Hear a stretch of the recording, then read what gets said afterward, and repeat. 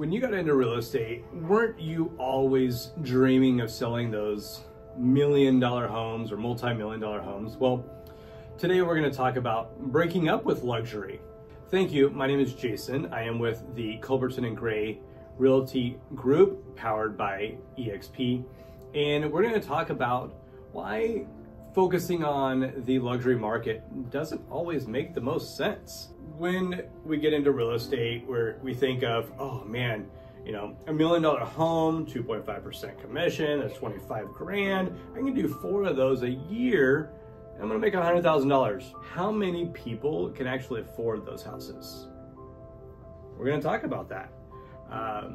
Wouldn't you think there's a lot more people that can afford the houses that are, say, $250,000 to $750,000?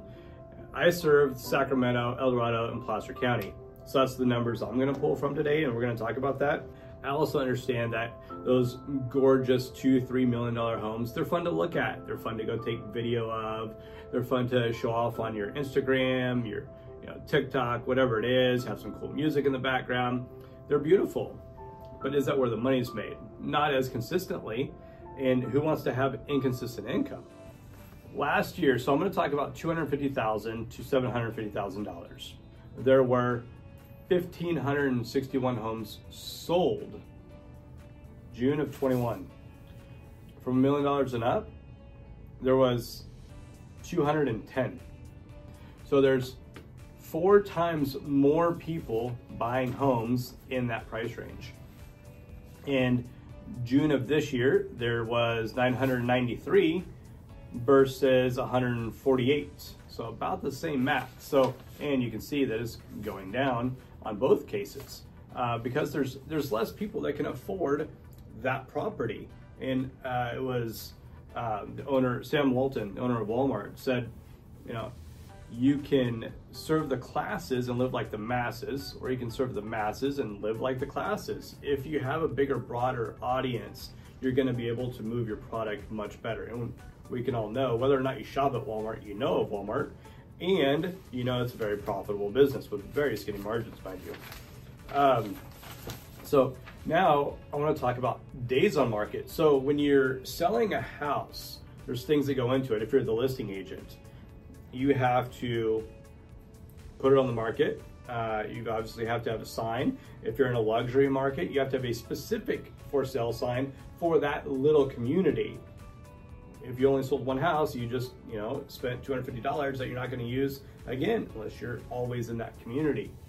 There's pictures and video. You can expect that when you sell a home over $1 million, there's going to be a different expectation on you and the product and service that you provide, and it's going to cost you more that you have to pay up front.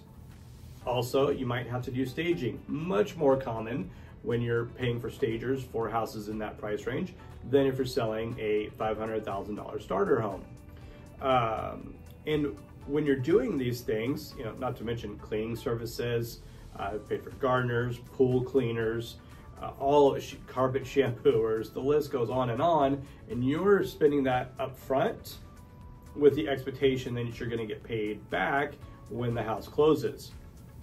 That being said, August of 2019, normal market, and that's another thing, let's get out of, this is 2022 as we tail end the year, and we're out of the craziness, right? So a normal market was really 2019. August of 2019, houses over $1 million were on the market for 80 days.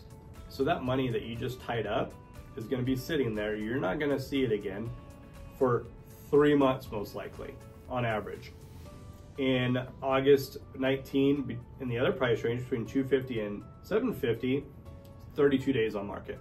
A third of the time, not to mention the time that it costs you opening the house, getting showing set up, inconveniencing the client, all of gas, all of these other factors that play into it over a 3-month period of time versus a 32-day period of time. You're measuring in days, not months. I mean, in 2020, we're measuring it in hours, right? And also keep in mind too, if you're an agent that just got started, you probably don't have a lot of credibility, well, anybody, let alone with the $1 million clientele. They possibly know more than you. They've most likely sold houses before, they bought houses before, they understand the process. And now you're going to try and educate them on why they should hire you that's never done it, or maybe you've done it a couple times, versus the first-time home buyer that doesn't know what to ask. So they're trusting you to educate them throughout the process. It's also going to make you more confident in the process when you're the one doing the education versus being educated. So many people are trying to break into luxury, and I'm saying, hey, don't let that be your focus. You know, I'm a part of a team of 175 agents, and we will do 600 plus transactions this year, and the majority of them are in this price range between $250 and $750. This is a very successful team. I've had conversations at Starbucks with somebody in the area who runs a luxury team, and he asked me, how are you guys doing? Because all of my agents are coming to me saying, hey, I had to do another price drop. When's this house gonna sell? You know, it's been sitting on the market for 4 or 5 months now. What do I do? And that's not the questions we have. Are there price reductions? Of course, the market shifted and you have to keep up with it, but it's a different beast. And so if you have an opportunity to serve 1,140 clients or be in that mix versus 10% of that, it also makes sense to do that.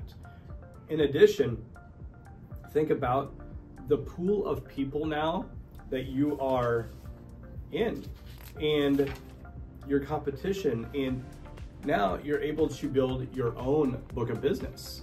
If you sell 4 houses a year, how long is it gonna take you to build your book of business, to build your sphere, so that you can actually get referrals? If you're selling, on average, 20 homes a year versus 4 for about the same dollars, right? Then that's 20 people that you now, they like, know, and trust you. They're gonna refer you other business.